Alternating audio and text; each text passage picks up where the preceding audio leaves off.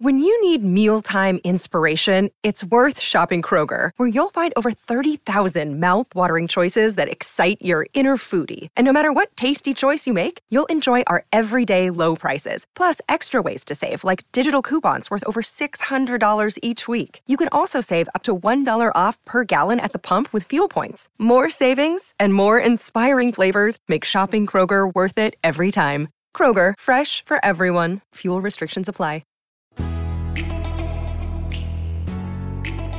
Want more control over your life? You need more control over your money.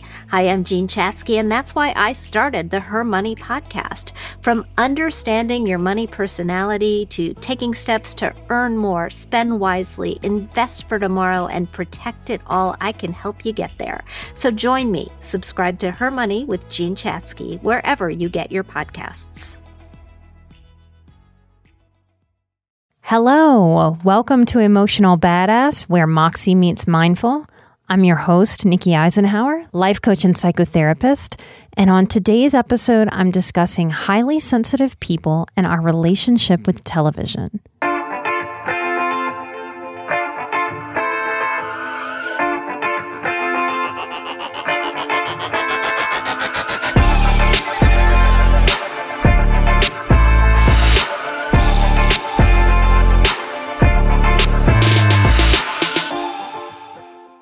When I'm speaking about what we have in common as highly sensitive people, I'm speaking in very general and broad terms.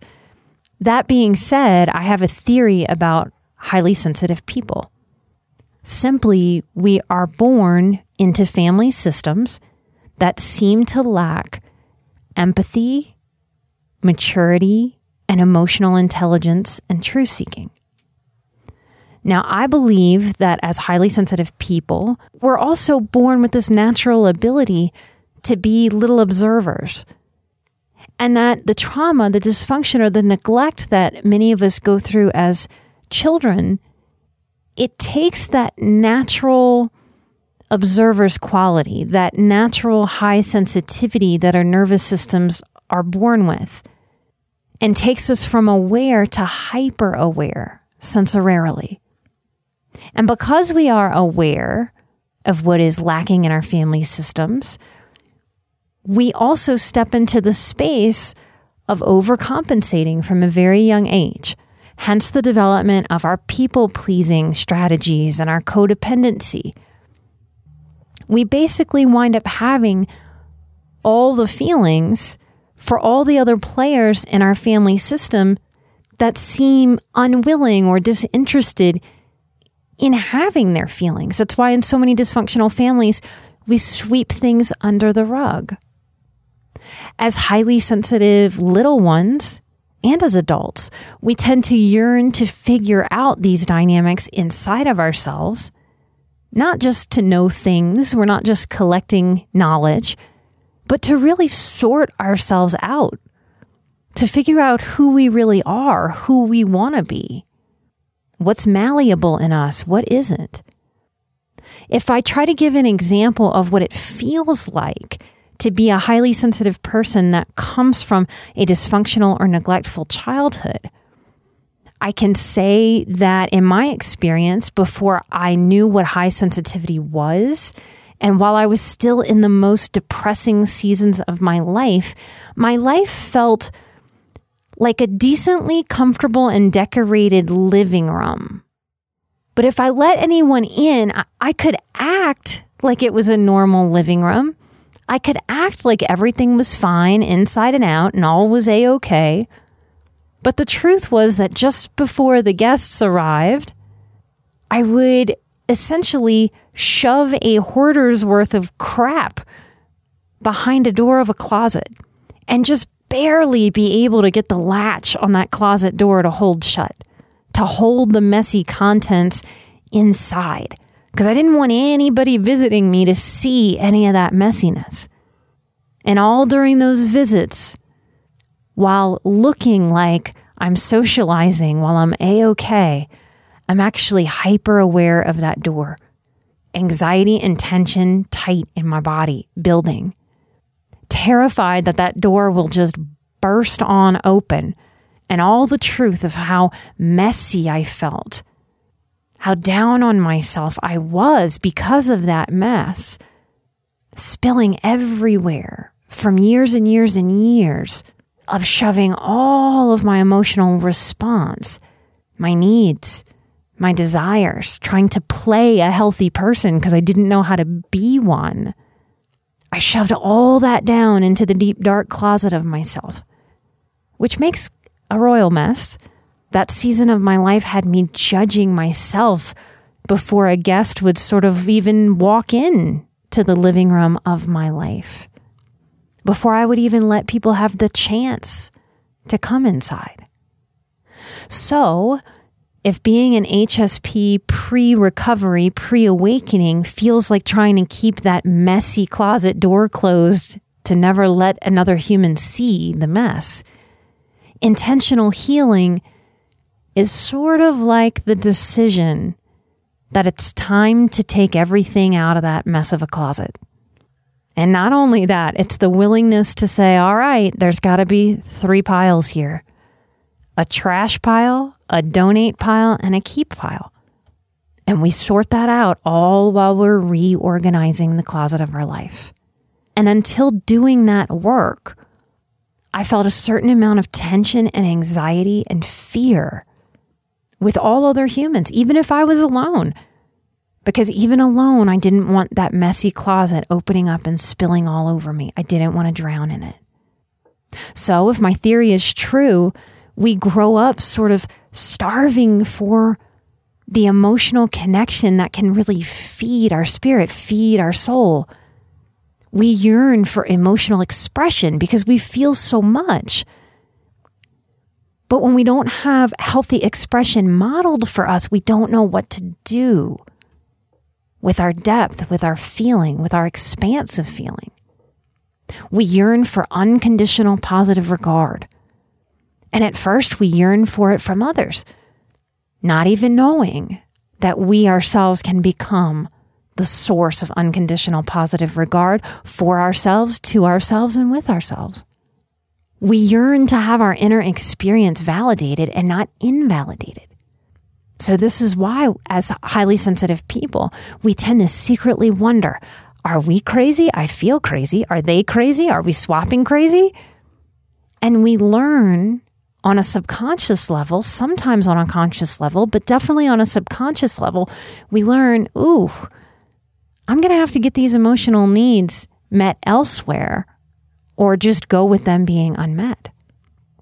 So today's episode might be surprising that I want to talk about highly sensitive people in TV, because most of us have our judgments about TV, right? It's vapid, it's not real, it smushes our brains. We have all these judgments about it. So today's episode, me talking on this topic, in my heart, this is really a dedication to every client over the years who has sort of confessed to me with the energy of like Catholic priest inside the dark confessional 2-way box, admitting how much they love and watch TV, like they're confessing some great sin. So yes, TV. That's what I'm going to talk to you about today. No matter our age, this is the first point I want to make. No matter our age, something tends to touch us emotionally through TV. For me, I can share that Mr. Rogers made a big impact in my life, and not necessarily in the obvious way that you might think. I used to watch Mr. Rogers in awe, and I wouldn't have been able to put this into words at the time, but my words now, looking back, was I was watching Mr. Rogers basically wondering, what is this dude on? He has got to be on something. Because he never had a critical thing to say. I tried to explain this to a counselor as a teenager once, and I sounded like this. No one in my family is like Mr. Rogers. And then I kind of sat there in silence as this much older male Christian counselor who I really did not click with took that in and gave back to me basically, yeah, duh kind of response, but in more like a square professional would give it, that he said, yeah, we don't get to have exceptional family members. We're all flawed. And the way that certain counselor responses, I know because I've been on that side of the chair, not just on the counselor side. That is annoying because I had absolutely no idea what to do with that kind of response. Of course, the man is right. We're not promised exceptional family members. We're all flawed as human beings, me too. So I didn't know how to explain what I meant to that therapist. I didn't know how to describe a mother who was critical in nearly every breath unless she was sleeping. Mr. Rogers wasn't critical, and 90% of what I heard was. So I watched him like a hawk, like I was ready to catch him being critical, like he had to be. He couldn't be a real, live, adult human being and not be critical. I was even hypervigilant. I would lose what Mr. Rogers was talking about because I was just paying attention to this man has got to say something critical. I'm going to catch him because that's what's going to prove that he is a normal human being, is me catching him in that. And as I aged, as I got out of that elementary school age, and I might catch Mr. Rogers on the TV, I started to become angry with him. Yes, angry. Who the hell gets angry at Mr. Rogers? Well, I did. The story I was telling myself back then in a pre-adolescent way was that Mr. Rogers had to be full of shit. That people like that didn't exist. I can look back and understand now that I was mad at him for dangling himself in front of me, this alien, unhuman-like creature who was kind in every moment. It felt cruel to have him dangled in front of me. All I ever needed, dangled right in front of me. Kindness, unconditional positive regard, insight, consideration, listening. My depression at the time decided that that was a cruel, mean joke. And the best I knew how to do was be angry at Mr. Rogers for what I was lacking, what I was yearning for, what I was hurting for. And what I know now is I trust in every fiber of my being that if I could have a conversation with Mr. Rogers about that, I know that he would tell big grown-up me and little girl me that he very much understands that and that it was okay for me to be angry with him. Mr. Rogers, Captain Kangaroo, Teenage Mutant Ninja Turtles. I'm showing my age. I grew up in the 90s. Ninja Turtles showed teamwork and brotherly love and bonds. They even had an adoptive, wise, encouraging rat dad. Those of us who grew up on Sesame Street and reading Rainbow. Even the generational relationships that are shown in a show like Gilmore Girls. LeVar Burton from reading Rainbow had me eating so many Book It pizzas. Who else was out there that did Book It and read and read and read to get a free pizza? To a poor kid growing up, that was like going to the moon. Some of you grew up on Zorro or Lassie, or maybe Mr. Ed, or the Andy Griffith Show. If we were sad and highly sensitive, if we were confused, if we were unheard, largely unseen, our vulnerability, our tenderness, our pure, gentle innocence that we all have as small children. We likely grew up having our feelings and our hopes most validated through TV and movies. Those of you who have listened to my story, either in person when I've taught or have caught most of the episodes, you might have heard me talk about how my biological father abandoned me. And so I would wait for him to visit. He would promise to do a visitation as divorced parents agree upon and have custody agreements. And I would wait on the porch of my grandparents' house all day long, just waiting for him. And more often than not, he would flake and not show up. And I would be devastated, like, into my bones. So I couldn't count on my dad, but I could count on the consistency of a TV show showing up, which sounds kind of ridiculous, right? But I believe this is a truth, not just for me, for many, many, many, many of us in this modern age. I literally could not count on my father to show up for me, to keep a promise. But I could count on TGIF every Friday through the 90s. And it doesn't have to be some big wound like a parent going MIA on you. TV in and of itself works like a drug. So any child, any human that's feeling sad or angry or picked on or dumb or embarrassed, when we don't have other healthy coping strategies modeled for us, when we're not taught what to do with those uncomfortable feelings, the best we have to do with ourselves is figure out that things like TV and food can replace those funky feelings, at least while we're eating it, at least while we're viewing it. So TV offered us an avenue of escape at a time in our life when we couldn't call a Lyft or grab car keys and drive away. So for some of us, as weird as it sounds, TV can feel more like home than our actual homes did for those of us that grew up with significant childhood trauma or neglect. And yes, that is sad and that is devastating for the human condition. That is not what we want for human beings being raised on television, being raised by TV shows that are written by Hollywood types. We don't want that. That doesn't sit well with us, and rightly so. It's not supposed to. It's not natural. I'll go so far as to say it's not right. And yet, it's what I had.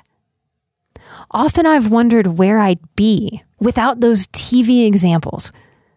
Like Alan Thicke from Growing Pains, who was happily doing therapy in his house, helping people while being a great dad.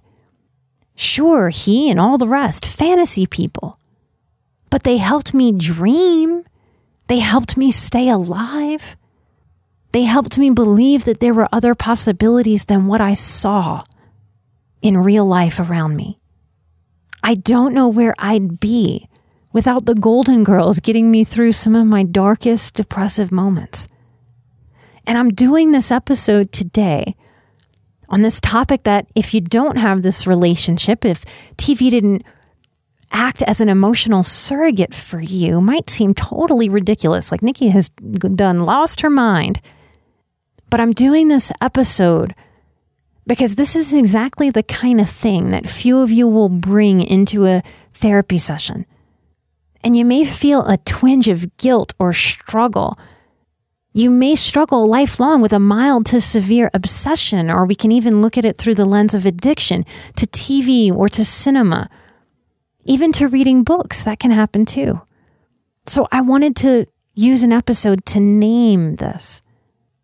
What I'm offering is an option to make peace and to understand some of our draws towards this type of entertainment, to understand some of our tendencies with compassion and wisdom, to empower the choices that we make moving forward.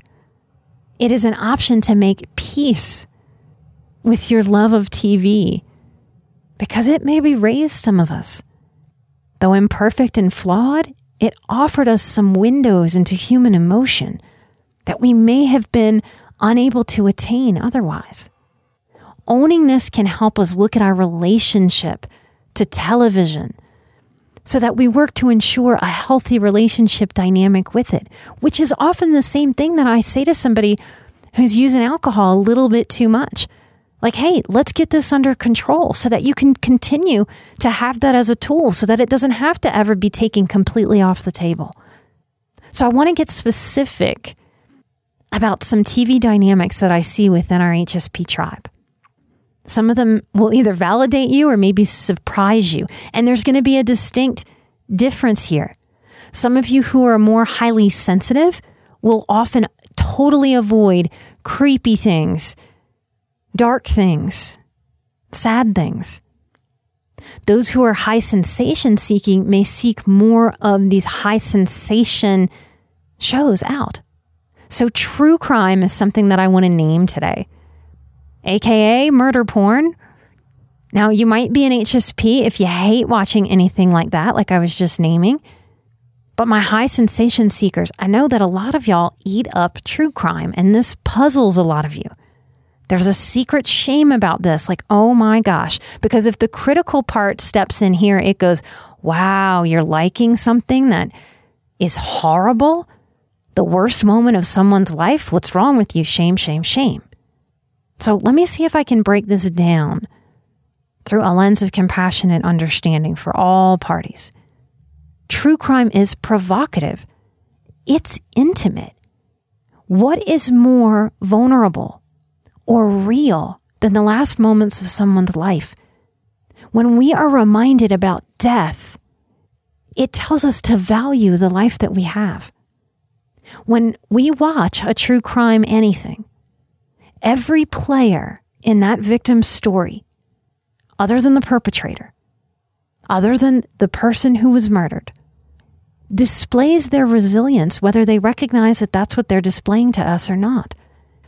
And we see them for a group of people who yearn to be seen and heard on a psychological level by that person participating in a true crime documentary about their loved one. They are getting a chance to be seen and to be heard, and that's them processing their pain.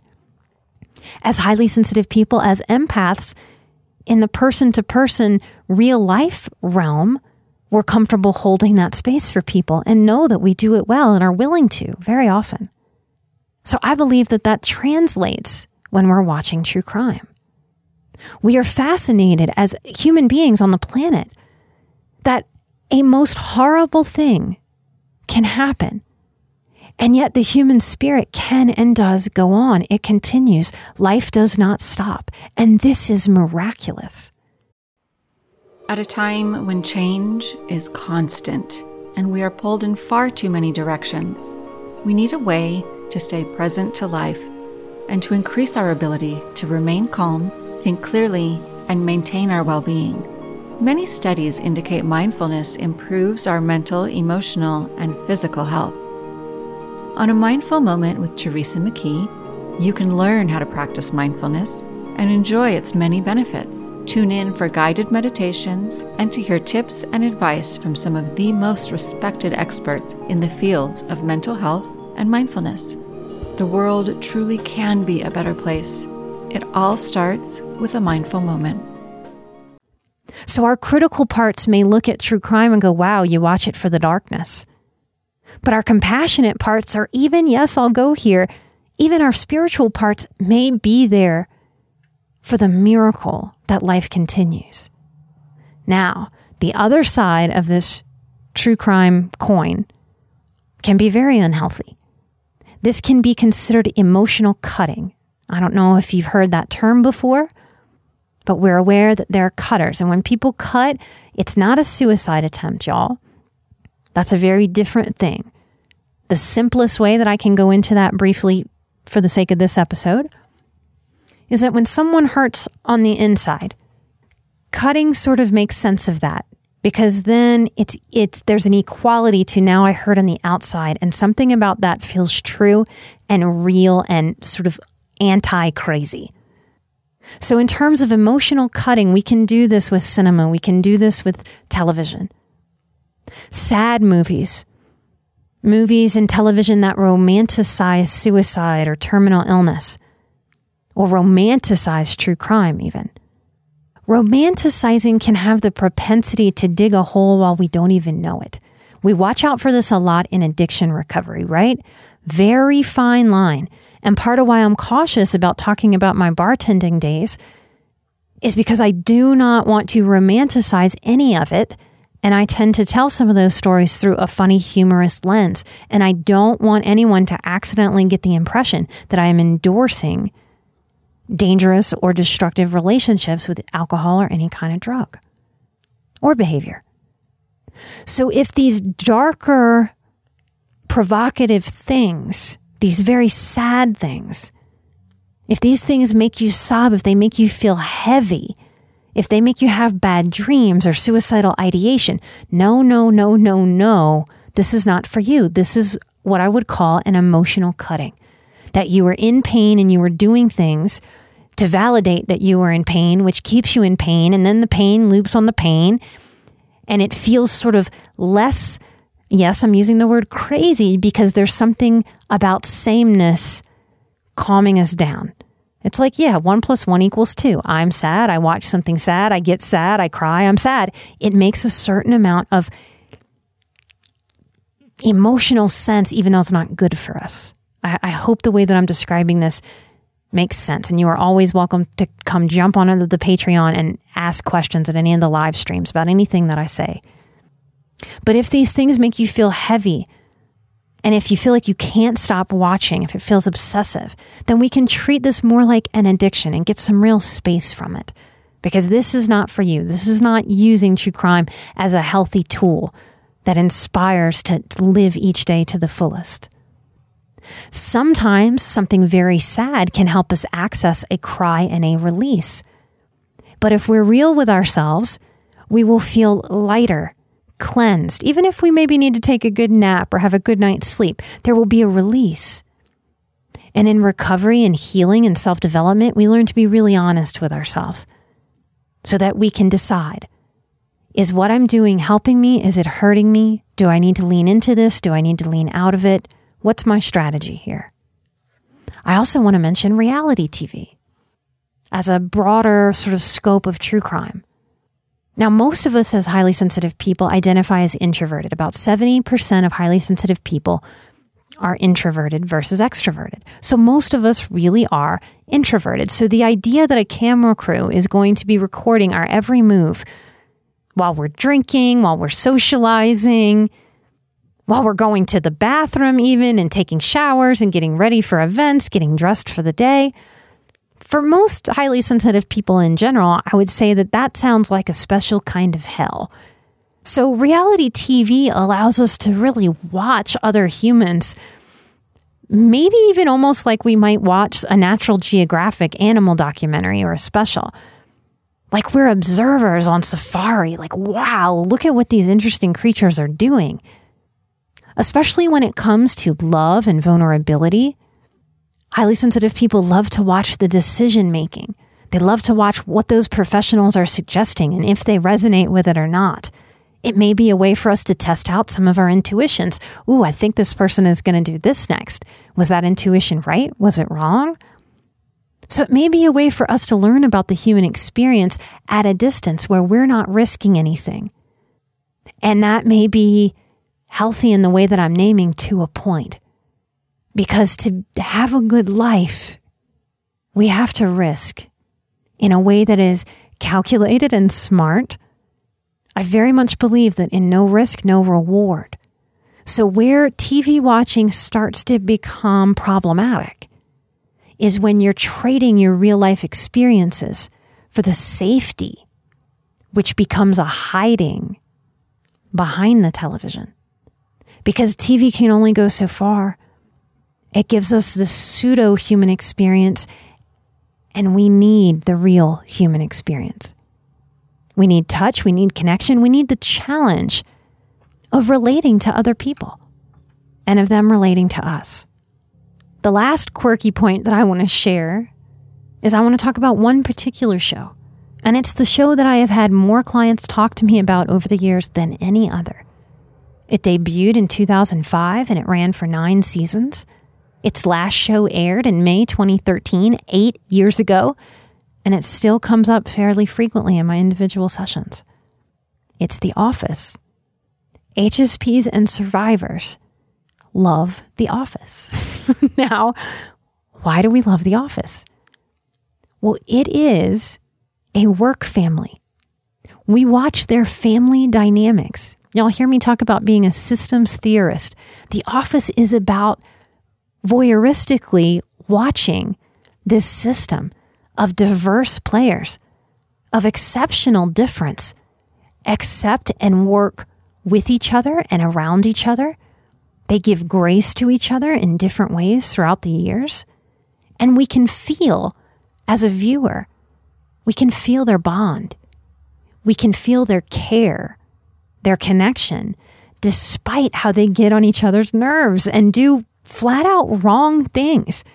how they date and break up with each other, how they evolve together and differently, how they have each other's backs. They make room for each other's mistakes and quirks. And we watch them navigate different power struggles.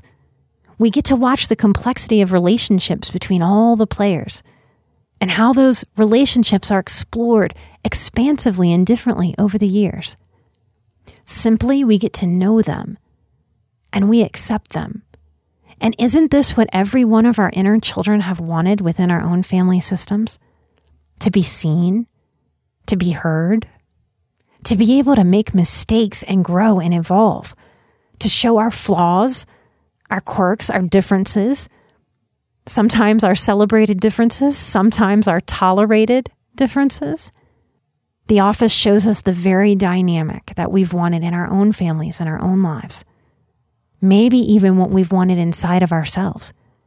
When I talk to you about the different parts, the perfectionistic part, the high integrity part, the little girl or the little boy part, the wise woman part, the wise man part, our silly part. Maybe we're doing the work internally to accept this complex psychological system that resides in each and every one of us. So there is a way of looking at TV as vapid, empty, nothing but a boob tube. Or there is the way that Mr. Rogers looked at it, as a tool. Have I wasted hours of my life, more than I'd ever want to tally and count, watching mindless stupidity over the course of my life? Of course. Who hasn't in modern society other than the monks that are among us? And I believe it or not, that there is even a time and a place for the mindlessly stupid. We can't be serious, always achieving beings. And we're balancing all these factors. I do believe that the expansive way that TV allowed me to escape was really a means of emotional survival and was fairly important in my development. My career and my empath qualities have led me to be able to feel a similar truth on so many clients as they themselves have tried to articulate to me how TV raised them, how it has held space for them, how it has inspired or provided a pseudo-friendship during the loneliest of times. And the truth that sometimes we don't want to admit to as highly sensitive people, especially if we're working through a depressive episode or season, is that at times we didn't really have the energy in mind or body, or the time if we were in a season of hustle. That's how getting through my master's degree felt. That we maybe didn't even have the time or the energy for a two-way reciprocal relationship. That TV has held a space for us. So I wonder what this episode, this chat that I'm sharing with you, does for you today, if anything. Does it help you make peace with some aspect of yourself that you hold judgment of? And maybe just takes picking up a different lens? Is there something that could help you get through to the other side? And is that okay? Is it okay to accept the imperfect things and ways that we get to the other side? We are human beings and we're spiritual beings. Now, I'm of the belief that our human sides are drawn to human things, and our spiritual side is largely disinterested in and doesn't need those human things. We heal on this journey in human ways and in spiritual ways, not in one or the other. For me, there is something strangely beautiful about how a highly sensitive person witnesses TV. I'm not even sure we watch it. I think we witness it. What we might take from it, how we allow or try on ideas and expand. I do think there's a strange beauty to this.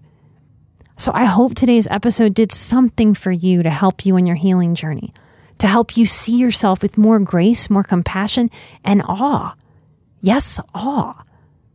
I just started teaching the boundaries course again, and I'm just blown away by the resiliency, by the creativity, by the strength, by the commitment to breaking the dysfunctional cycles, by refusing to settle for less than what you deserve, peace, happiness, and fulfillment. This audience is full of such beautiful strength. And I hope that I am doing a good enough job showing you that and delivering that. because it is a source of power and support that we can tap into. We don't have to know each other personally to be able to tap in to that power and that support. And this is what happens when we risk in our real lives away from that TV set. I did the show to give it away for you out there listening. That was my original vision. Was a young woman. Of course, it's a projection of myself at a different time, but of a young woman, of a young person sitting in front of a computer trying to figure out why she was sad, why she was depressed. So I did the show to give away. And despite all the low vibe dysfunction and disconnection, angst and struggle that's happening in the world right this moment, what this audience has done for me is revive my hope in humanity and in the future.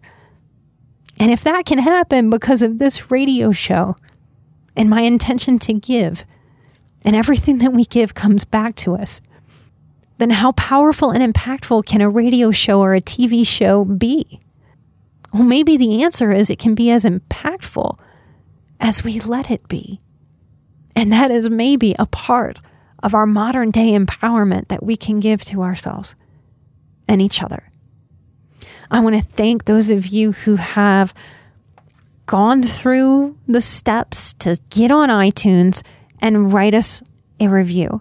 We don't totally know how, but part of what works at Funky iTunes algorithm that actually helps put the show in front of new listeners so that they can learn that they are unalone, that they are highly sensitive, that survivorship does not mean that you stay in pain the whole rest of your life, that healing is truly and deeply and honestly possible, is working this internet techie algorithm on iTunes. So thank you so much to those of you that have given us a 5-star review and then gone above and beyond to write out a review.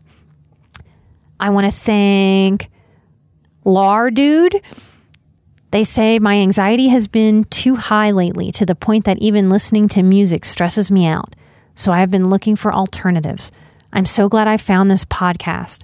I really enjoy listening to Nikki. You're so welcome to listen to Nikki talk about her experiences.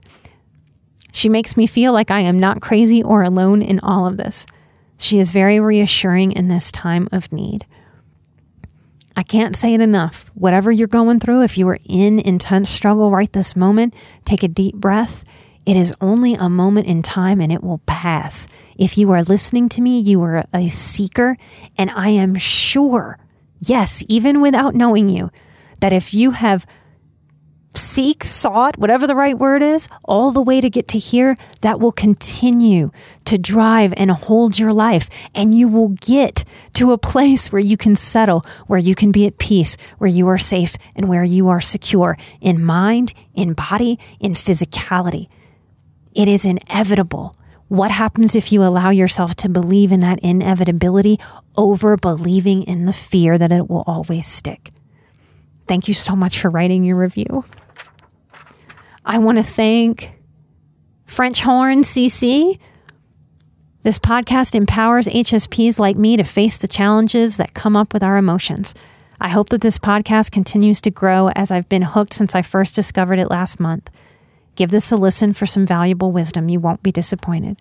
Thank you for what you do, Nikki. You are so welcome. Thank you so, so much. I'm glad that you're out there. I do believe that we change the world one person at a time by doing our own deep work. I want to thank Super Sam 2988. They say it's so compassionate, it's palpable. Nikki shares her love and compassion so well that you can feel it through the sound waves. I feel it coming from y'all. So I'm so glad that y'all can feel that coming from me. I genuinely mean it. I can't really be any other way.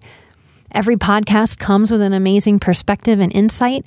Just like therapy is for everyone, I believe this podcast is too.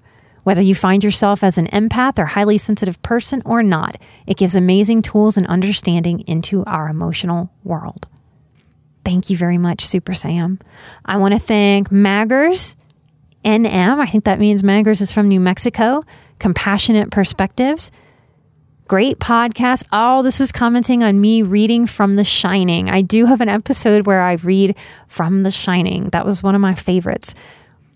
Magger says you could do great audiobooks. I really hope to one day. I'm working on my memoir now. She says, I was hooked and wished you had kept going. I remember reading The Shining and had to hide the book in the scariest parts, and loved the dinner idea, including your grandmother, with all the amazing people. Yes, I envision having a dinner, and Stephen King is one of the people I would like to have at my dinner, along with my grandmother. That's right. I forgot I talked about that. Thank you so much for sharing and giving me that moment of special reminder. Thank you so much. I want to thank Janet's musings. Janet says, it's not always easy to find people out there that see and experience the world as we do. Finding solidarity and empowerment with every episode. I too learn from darkness and help others by standing with them in their darkness. Sending you a huge high five and a big helper healer hug. Thank you for being out there, doing the work yourself, and helping lead others through the darkness. Thank you all so very much for all you do. Really, really, really, we could not have done this show without all of you. You send the show out all over the world. Light and love. Remember, I'm an emotional badass. You are an emotional badass. And together we are where Moxie meets mindful. I will see you right here next week. Light and love. Bye-bye.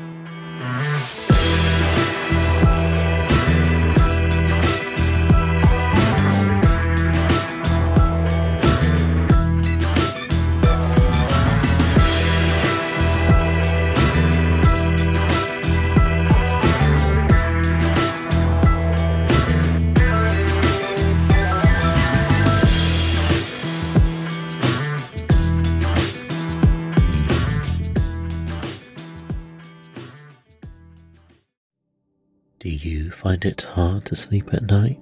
Then the Sleep Cove podcast can help you. Hi, I'm Christopher Fitton, the voice and clinical hypnotherapist behind Sleep Cove. Sleep Cove features sleep hypnosis, meditations, and bedtime stories, all designed to help those of you who struggle at night to achieve a restful and peaceful night's sleep. Search for Sleep Cove on Apple Podcasts or Spotify and see why Sleep Cove helps millions of people sleep deeply all night long.